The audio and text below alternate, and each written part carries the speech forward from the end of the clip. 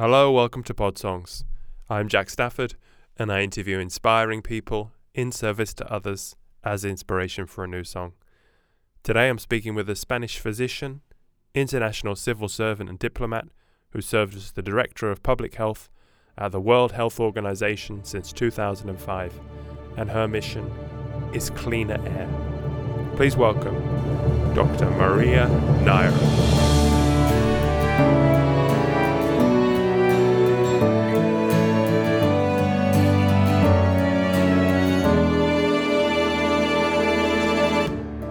Hello? Hello, Maria.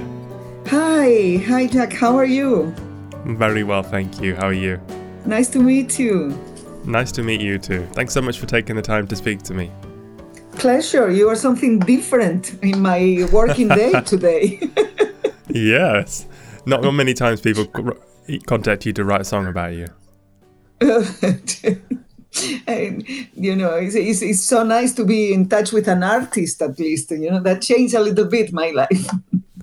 No, well, you're doing great work. You're mostly focused on clean air, from what I was reading about. And just coincidentally, I was reading a magazine just before we came on, and I turned the page, and it was a story about Ella Kissy Deborah in London, who died from. She's the first death from an inquest in London, in England, to death by air pollution. Do you know about this case? I know very well the mom, Rosamund, and the twins, the brothers of the little Ella, and it's an amazing family. And Rosamund is an incredibly strong woman, and she put a lot of effort on what she did, and she managed now to have an historical sentence that we will all use now, because it's amazing what she did and she's doing. Because in your videos you talk about 7 million deaths every year, and I mean that's that kind of number, and you kind of think maybe it's old people or people in developing worlds in China, for example, but this really brings it home when there's a death from a young person in London. She was only 9 years old. Yeah, and I think one of the big connections with this problem of air pollution is exactly that, is asthma. I think people understand that very well because you feel it, and then everybody knows somebody with asthma, and everybody knows how terrible it is when you cannot breathe properly. I mean, when you... I don't know how many asthmatics you saw in your life, but when I was a practitioner, for me, it's one of the most impressive things, when you have somebody with a very acute attack of asthma and they cannot breathe. Wow, that's really very, really terrible. Yeah. So how did air pollution? Yes. So maybe let's talk about a bit about this case. Was it the nitrogen oxides that cause the most damage? How is it killing? How is it so dangerous? Well, the problem is that this little girl and her family, they were living in a very polluted area of London. So again, you see the so-called social determinants. You can live on an area where, if you are poor, probably the levels of pollution are even higher. So she was treated at hospital, and her asthma attacks were stabilized, but then she was sent back home, where she was exposed to NOx and she was exposed to PM 2.5, and so the problem, the cause of the problem was exactly the same, and nobody had the initiative on saying this girl needs to change the place where they live, or the conditions of the places where she lives needs to change. And so this is an open, it's a good advocacy what is doing now, because people now is very much aware of what air pollution means for your health. So the mother said she would have moved away if she'd known. I mean, it's not every child that's affected this bad, is it? She did have quite an acute case. I think that's the problem. Is if you, as a doctor, you keep treating the disease, but not looking at the causes of the disease, this is really very frustrating, because we as a doctor, we cannot simply perform our work at the hospitals. We need to influence what's happened outside. And we need to make sure that we treat patients when they are sick. But more importantly, we need to make sure that they will not become sick. And we need to do more on preventing diabetes, preventing hypertension, preventing exposure to air pollution, preventing obesity. That will be preventing tobacco, of course. That will be a fantastic way to keep people healthier and promote more well-being. And in the case of air pollution, that will be so good as well to prevent pandemics like the one we are facing now, because more your lungs are vulnerable, more an infectious respiratory agent like SARS-CoV-2 will be able to have an impact on you. That's clear. I had a song about one of my other guests I wrote called Doctors Unite. We're trying to get the remedies universal for many health problems, that if doctors just come together and are activists as a group, they can solve all of these problems, no? Yeah, I will love to be part of a white coat revolution, a positive white coat revolution. I will be so happy to be there. The doctors, we are upset. We are fed up. Doctors are, we are losing patience now. We want you to clean our air. I want to clean air. I will do a rap, and then try a revolution, saying, come on, guys, come on, doctors, join me. That's enough. Patients out of the clinics. We want people healthy, not sick people. So even if we lose our jobs, we want you healthy, guys. Yeah, white coat revolution. That's great. So what? So do you think white coat power? Yeah. So do you think that COVID has taken too much attention now away from? I heard you talking in another video about how dangerous, for example, even an obscure thing like lead poisoning is still affecting so many people. But now, do you think we're over focusing on one health issue now with COVID? Yeah, if COVID can bring to us this, can reinforce this importance of prevention, that will be a big achievement. If he kind of wake up us and say, okay, unless you reduce your vulnerability, you will be, exposed to new crises. It can be a virus, it can be a climate change, it can be an environmental issue. But you need to understand that we are very vulnerable, and we need to do whatever we can to reduce that vulnerability. And one way to reduce our vulnerability is to stop polluting everything we touch, because we are the polluters' army. I mean, whatever we touch, we pollute it. We pollute the oceans, and therefore the food that we obtain from the oceans. We pollute the air we breathe. We pollute the water we eat. We pollute the soil where we do our agricultural products. Everything we touch, we pollute it. So unless we understand that by reducing pollution, we are not saving the planet. We are saving ourselves. I mean, the pretentious people who says, let's save the planet. Who do you think you are to save the planet? The planet will do this, and we will all disappear. So we need to make sure that the planet will accept us as predators that we are. But at least we will be accepted, and then we have a nice way of living together and taking advantage of nature instead of destroying it. It's so difficult to change, though. I mean, for example, with COVID, the people who are very vulnerable, the people overweight with diabetes, I know some of them personally, and they haven't changed their behavior even when they know that that puts them in a risk category. So changing the world, Yeah, this is very, very interesting, because when you see what the society has been able to do to prevent COVID, we are all with masks, universal use of masks. Who will imagine anything like that? We are all staying at home. We are all, refraining from seeing friends, from having a big hug and all of that. But If you ask the society to stop smoking, no, that's too much. And then they will accuse you of, attacking my personal freedom, and there might have some economic repercussions.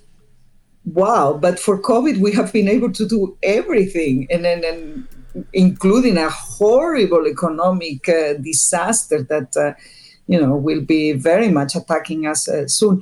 So it's funny that we need to put on a package all of those huge risk factors that are going against ourselves: so, obesity, sedentary lifestyle, tobacco consumption, and air pollution. We need to, and the diet, what we are eating, which is related to obesity, that will be such a healthy society and well-being, and still maintaining our freedom, of course, but on the choice, but good choices, not bad ones. As of today, 2.27 million people have died with COVID. And if it's 7 million from air quality every year, but there hasn't been a national emergency, I mean, how does that make you feel? It's terrible to compete in terms of numbers of deaths. I mean, here in WHO, we are responsible for issuing this type of figures and saying how many people die from air pollution, how many people die from tobacco, how many people die. So it's not a competition. It's a horrible competition, by the way, in terms of millions of deaths. So every death is a painful one. Even one death will be too much if we can prevent it. So we need to accept the death, of course, but we need to prevent when it can be prevented. So I feel very bad about not providing enough attention to air pollution, particularly because that will be contributing as well to reduce the probabilities and possibilities to get COVID-19 as well. So we could reduce a lot of damage, and that will be a good investment because it will be on the prevention of COVID, on the prevention of the 7 million deaths, on a more sustainable and an economy, good economy. So there will be only wins around that. Do you think there was some side benefits with COVID? I mean, I live by a road. It's quite busy, and during the first lockdown, was the first time we could go. We actually went and sat in our garden, because there were no cars coming by in our front garden, and it was great. And there were no airplanes going overhead, and people in the cities were all wearing masks. So do you think the deaths this year from air pollution will be less? We saw it. We saw it in the first weeks, and I think people appreciate enormously the lack of pollution, the lack of noise, the lack of traffic, and the fact that you could walk and the city was a little bit more human. But unfortunately, those benefits have disappeared already in terms of CO2 emissions. We are back on the wrong track again, and maybe the more sustainable benefits will come from people who will prefer now to move to rural areas or outside the city, and then our cities might be less dense and populated, but we'll see. I hope so. I hope that the families with the small children might look for other options outside the very congested cities, and then we will have a better rural life and more friendly and with a piece of garden somewhere. A friend of mine in London said that now because everyone's been used to working from home, teleworking, and so many businesses are used to it, and they realize that the productivity stays the same. And it was kind of insane if you look before that everybody rushed at the same time in their cars to work, and then at the same time rushed home, causing this huge. If we can change that somehow, that would be great. Yeah, I think we all realize that we don't need to all be in the office at 9 o'clock and leaving at 5. That sounds ridiculous now. And how many people accept it and without any question, spending 2-3 hours a day on queuing on a car and in the traffic. We all thought that it was normal, and we didn't complain. To go to an office where you have one chair, one desk, and a computer. So in fact, unless you have another type of work, you can do it in other places. So we need to manage to have something where we have social interaction, because that's very much needed, and Yeah, that's I true. think is so important. But it's still a more rational way of living and working. I'm receiving now emails from my colleagues at 3 o'clock in the morning, or Oh no. I mean, you can work. Want I mean, 3 o'clock in the morning is not a good thing, but I mean, people change their way of life, and they maybe they take care of the children during the day and they work Yeah. later on. So there are some positive, but still, I think I miss terribly the social interaction. That's Zoom the gloom. human touch, fundamental. I was reading the back. Yeah, One of my yeah, other I guests can't. is one of my other guests was a sleep doctor, and there's different types. The wolves and the dolphins, they stay up late at night, so maybe they benefit from this different work schedule, and they're actually more productive. And Yeah, but provided you can see human beings in 3Ds, in three dimension, and see that not only the screen, that I hope that we will not go back to what we had before, but we will have a more funny way of working and living. I'm pretty sure that it will be the case. well, fingers crossed. But we have a history of going towards insanity. I was watching with my niece and nephew a film called The Lorax by Dr. Seuss. Have you seen that one? No, It's set in say the name. The Lorax. Lorax. Yeah, and it's set in the future where you have to buy your air clean. We live in a sealed city, and you have to buy your air as people buy bottles of water now, which is also insane. Oh yeah.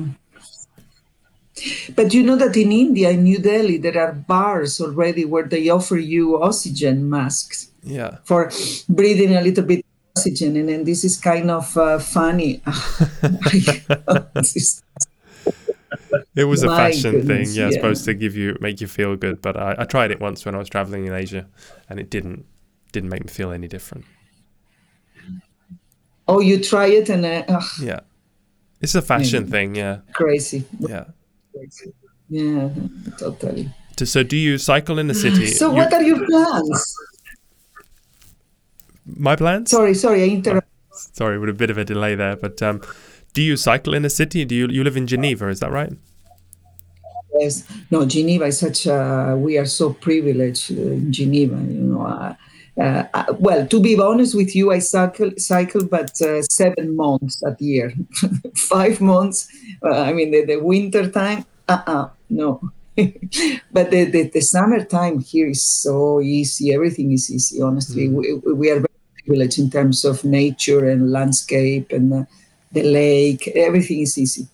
So it's true that when you live in other cities, it's more complicated. But here, you don't have excuses. You have to enjoy the nature. Yes. Do you think that's right? Do you think that's right to put the World Health Organization in such a wonderful place? Shouldn't they put it in like a terrible slum in the worst area? They'd be more motivated.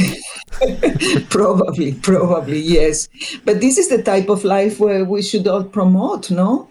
They don't have big constructions here. They have they are very respectful with the environment. They are very respectful with the lake. I mean, in general, with the all the facilities. So maybe this is the model. But I've been living in many horrible places. So in WHO, yes, we have a big office in New Delhi. So my colleagues knows what air pollution is. And we have offices in many countries in Africa. And I've been living in refugee camps for years. So I know what living in a slum or a less privileged place is. Yes. So before you joined the World Health Organization, you were a medical coordinator with Médecins Sans Frontières. You were in refugee camps in Salvador and Honduras during armed conflicts there. So that was the other extreme. How was that?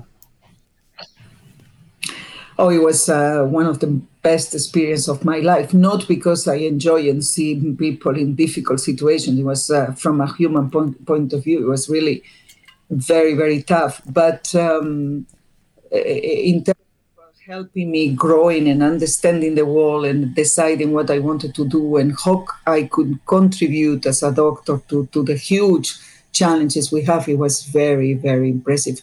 And then you see that the good part of everything, in the refugee camps, you can find amazing people in the middle of such a horrible situation. They still have this resilience and this passion to go to a better life. And it was really an amazing experience. I've been really very lucky to have the opportunity to contribute a little bit to those humanitarian situations. So this is one of the best experiences of my life. Yes, I was at the border between Salvador and Honduras during the guerrilla times, and on a refugee camp that was very closed down, surrounded by army from Honduras. So very tough, but I was very naive as well at that time. So probably that helped me not to see the dangers around, but I survived. How old were you at that time? I was 27. It was just after I finished my specialization in Paris. So I was really young, and you arrive with your kind of genuine and naive and thinking that you will save lives. And then this is what I tried to do. But then I realized that it was more about preventing death and while you save lives. But the best way to have an impact was the prevention, exactly. So we put a nutrition program in place. We put a training program for women, helping us to take care of pregnant women and learning hygienic things, and then preventing from food poisoning and preventing from air pollution, because people were cooking at home and then they were inhaling this horrible combustion. And so it was fascinating. And for me, this is where I did my public health training. Not in the school in Paris or the university in Paris. It was on a refugee camp in Honduras. Wow. For sure. So you were drawn to that, and even then you were looking at not solving the problem and not just fighting the fires. Well, it took me very little to see that, because I was receiving a child with diarrhea today. You treated the diarrhea, you send the child back, and 3 days later he comes back with diarrhea. Or with asthma, and you send it back home, you treat the case, and then they come back. So it took me 2 or 3 times to say, okay, what the hell is going on? Why so many cases of diarrhea?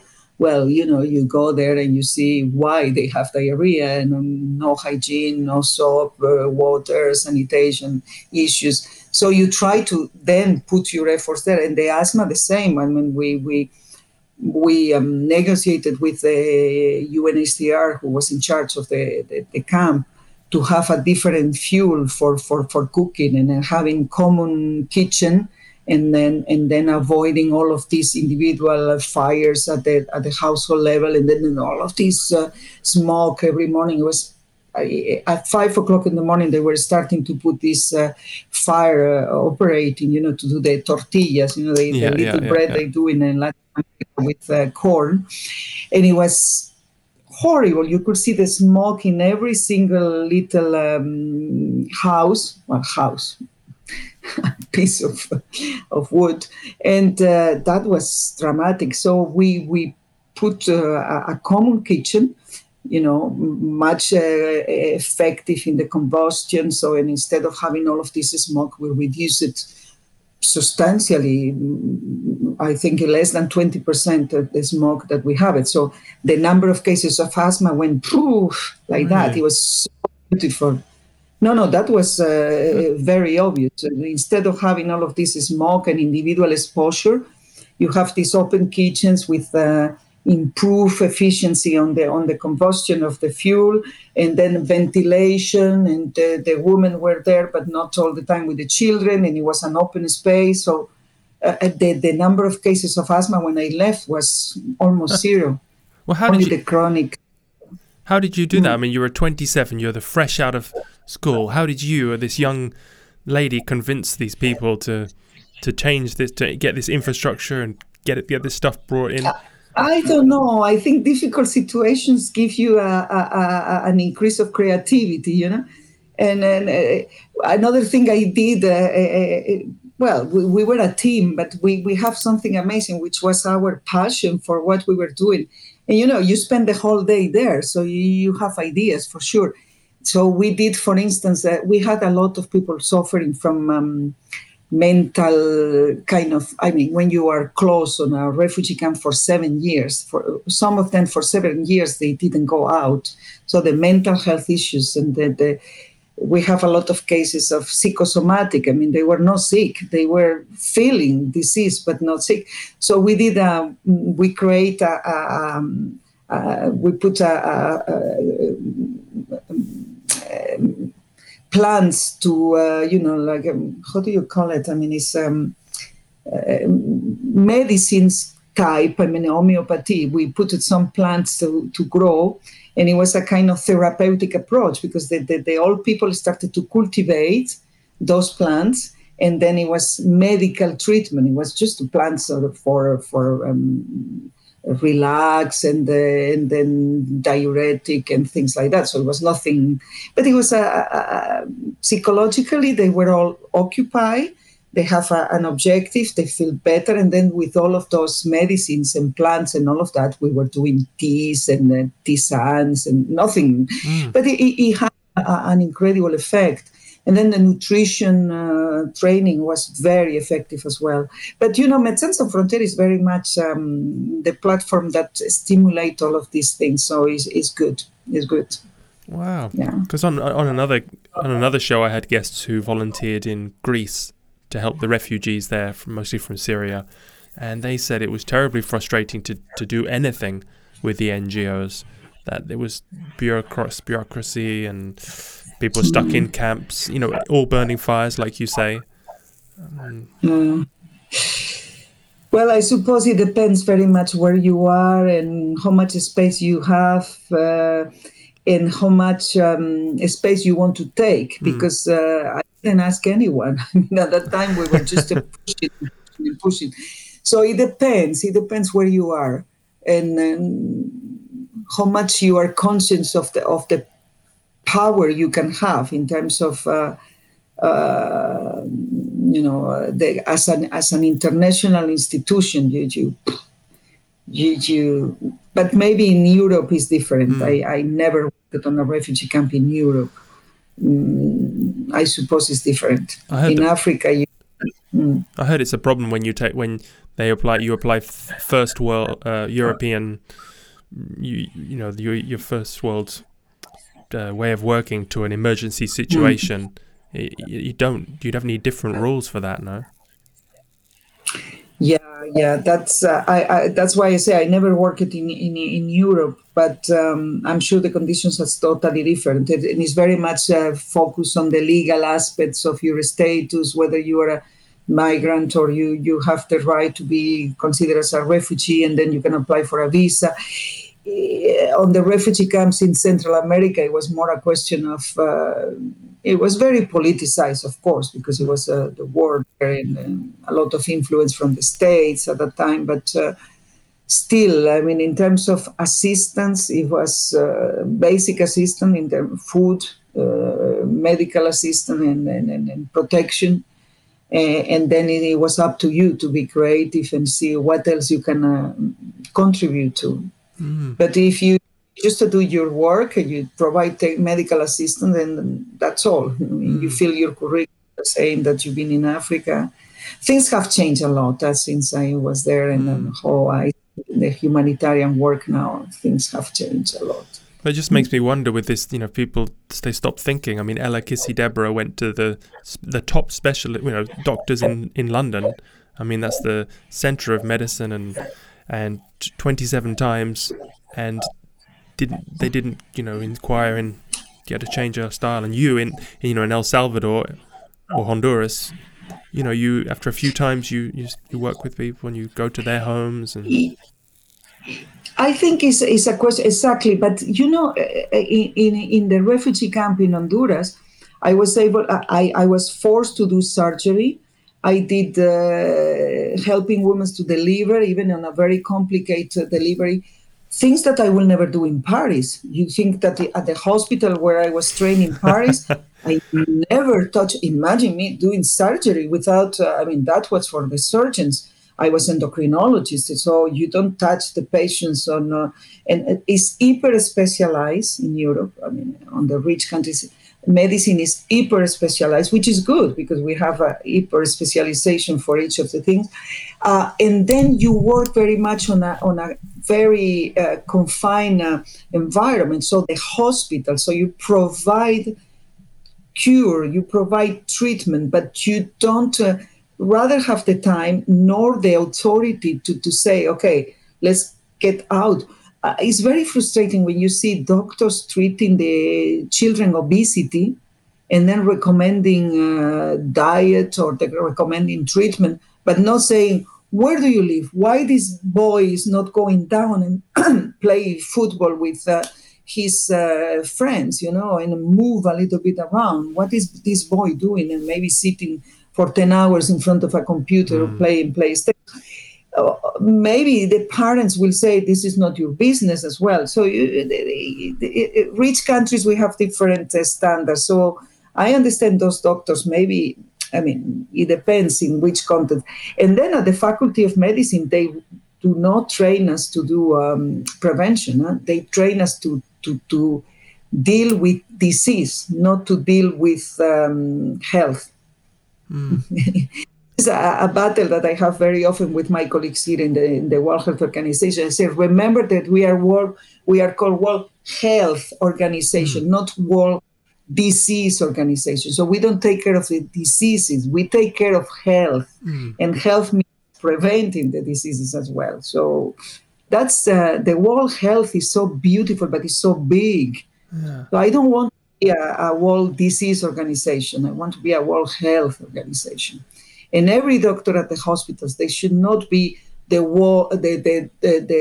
treatment, the doctor who treat diseases. He should be the doctor who take care of the health of the people. So your role now is you're Director of Department of Public Health, Environment and Social Determinants at WHO. What does that mean then? What do you do on like a day-to-day basis? It's exactly that. It's preventing all of those risk factors. So I work on the prevention of making sure that certain chemicals, we look at them, we see whether they have an impact on health, we do an assessment. Once we have a result, we do awareness for reducing that. We look at which conventions need to be changed to reduce the exposure to lead or to mercury or any of the toxic metals that we still have around. Or we are very much on the e-waste, the electronic waste that is representing yet another problem. We look at lack of water and sanitation and hygiene. We look at radiation exposure. We look at air pollution, climate change. All of those things are affecting our health. And where do we need to put our fingers to have the maximum possible effect on the prevention of exposure? So it's fascinating. Oh, wow. So you look for all these... Yeah, well, you must have to keep up to date with everything because there's these new pollutants coming out all the time, these new issues.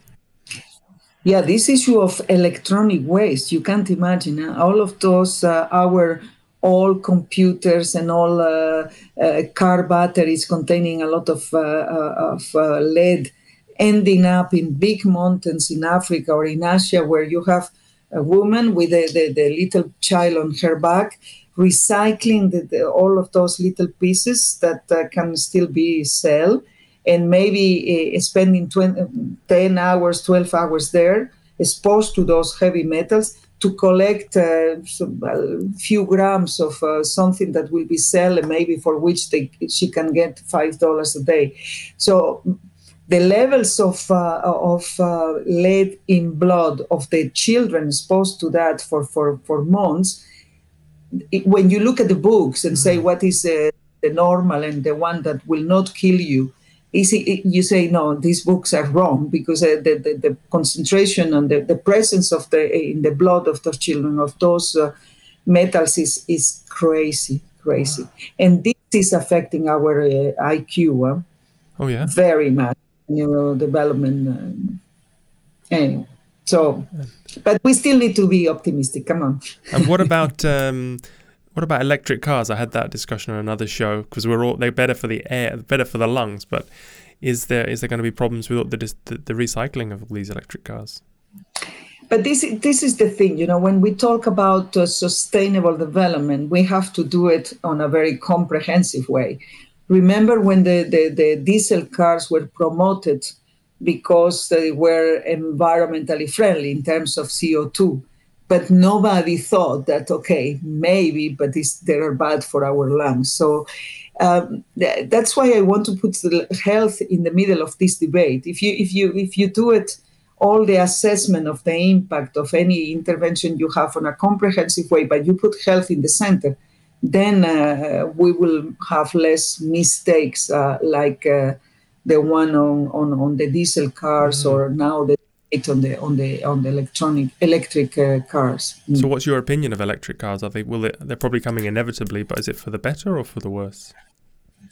I hope it will be for the better. It has to be, but we need to look at this issue of the batteries and the recycling and the from where this particularly the recycling of the batteries. But I'm convinced that the private sector, if you give them a good business case, they will come up with a solution. But we need to put pressure on them to say, okay, this is irreversible now. Diesel cars and fossil fuel cars, they need to get out of the business. So give us a better solution, but a solution that is broad and it goes until the end of the problem, not just the little piece that we need at the moment. So your work, do you influence governments, or can you do legislation for affecting companies? How do you put pressure? Whoever accept our influence, and even if they don't accept it, we try it. So yes, governments, of course, private sector, big companies, individuals, activists. We touch on all the places where we can have an influence. People like you. I mean, no, everything is useful. Journalists, the big politicians that might have an influence on the public. So wherever we can have an impact. Quite a few of my guests said, maybe you could check this for me, that the recycling initiatives were actually created by the plastic companies because they wanted to push the burden of responsibility onto the end consumer. Is that true? It's partly true, yes. It's partly true, and it proves how the private sector always have a very good solution and a good strategy, So if we put them in our side at the beginning, when you have a problem, say, okay, guys, we are not just attacking you and making you responsible. No, you need to think with us how we will solve this problem. And the Coca-Cola guys, they always say, oh, we don't sell sugar, we sell a drink. So, but your drink is full of sugar. So, but we can play differently. We can reduce sugar. And okay, let's discuss that. And then tell me, how do you want to do it? And then the plastic issue is another one. And then so unless our citizens are perfectly aware, they know what are the issues, and they keep putting pressure on the governments, but as well on the private sector, saying, no, I am not consuming Coca-Cola if you don't give me a better, better solution for the bottle, or I will not consume Coca-Cola because I understand that it's full of sugar and this is very bad. That's why a lot of education of our citizens is so important. So what can we do as individuals? Should we just change our behavior, or should we join any organization? Should we write to politicians? What's the most effective way we can act? All of them. I mean, of course we need to change our behaviors, because the pollution we are on it is because we are, all of us, adding a little piece of pollution. But there are certain things that you cannot, as an individual, change. Like if you live in London, I mean, you have to breathe the air that is there. You cannot choose and say, no, today I'm breathing the air of the mountain in Kathmandu. No, you have to breathe whatever is available. So we need to vote, and we need to make sure that our politicians respond to our demands. And we need to be activists and create groups and put an emphasis on raising awareness and engaging with others. My mission now is make sure that any single pediatrician in the world, any single doctor specialized on lungs or cancer or any other specialized doctor join me on join this cause. No, fighting for clean air. I mean, it's ridiculous to fighting for clean air. I mean, it should be a basic thing, water, food, and air. What else? I mean, if we cannot have clean air. But we need to fight for that. So I want all the health professionals protesting and really raising their voices and saying that, come on, this is ridiculous. We need to change, all of us. But we need to change laws. We need to change the way we live. And we need big changes in terms of the use of the sources of energy that we have now, which are really killing us. Yeah. Do you know if you spoke to the doctors of Elikisi Deborah? Did you ever, those pediatricians? Yeah, we have big networks of cardiologists, pediatricians, health professionals all around the world, but there is never enough. We need them to raise their voice more and more and more. There is one doctor who was intervening in the Ella case, and he was amazing. He was really, really good. Mm-hmm. Don't remember his name now, but he's the one who intervened at the court, and wow, he was really amazing. That's a landmark case, yeah. Absolutely. Mm-hmm. So good. Wow, this has been a great chat. I mean, I think we covered so much. Is there anything you think that we didn't cover that you'd like to? No, I'm happy like that. So what are you doing now? Tell me, what's your what next? Well, I have to lie down with a fan over me, with getting fresh and cool air, and try and get inspired to write a song to send out your message to the world. Fantastic. You see, you are my activist. Yeah. Yes, that's fantastic. I mean, I really appreciate it, because your inbox must be... Music can move mountains. Huh? The music can move mountains. So if you do a funny song, we'll see, we can move mountains. So I hope it will be the case. I trust you. Oh, well, you've done your bit. You've provided the inspiration, so the rest is up to me. Wonderful. Okay. So, Jack, we keep in touch, okay? All right, definitely. Let me know. Wonderful. Thanks so much for the chat and for everything you're doing. It's we're so lucky to have people like you. Same here. Thanks for what you are doing. Thank you very much. Bye. Ciao. Bye, Maria. Ciao. Bye.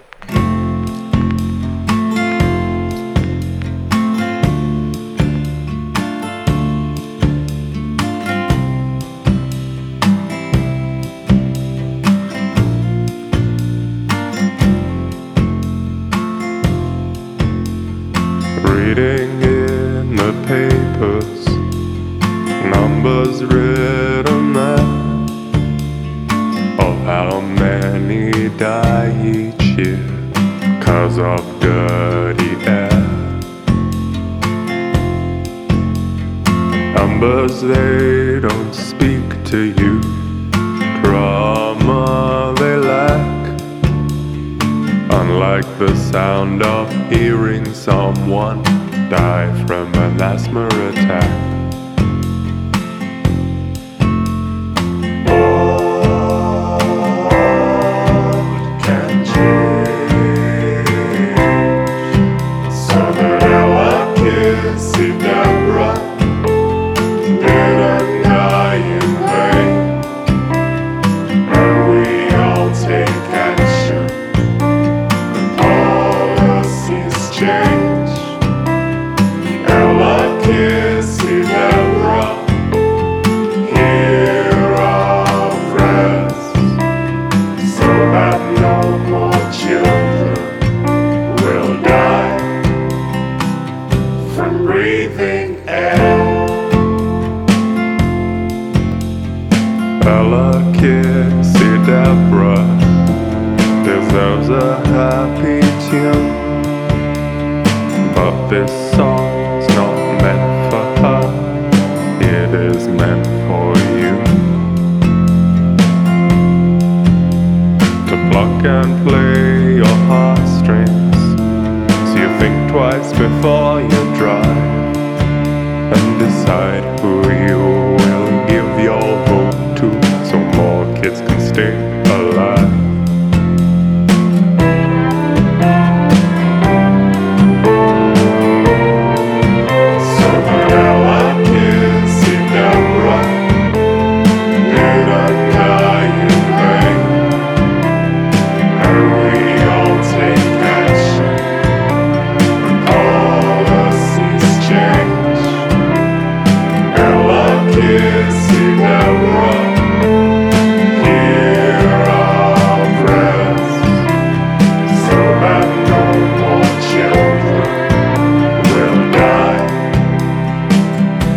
Breathing air.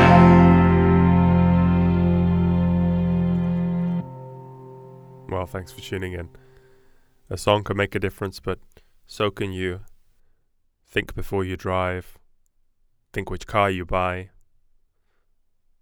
What kind of heating you use in your home. We can all make a difference. And thanks to my musicians, Maurizio San Nicola, Massimino Vozza, and my researcher, Dori Verbo. Please check the song on iTunes, Spotify, share it, share this message so that more people can hear it. And, well, rate and review on your podcast app. Do everything you can to help promote the show and help our guests to spread their messages. Thanks. Until next time, have a great day.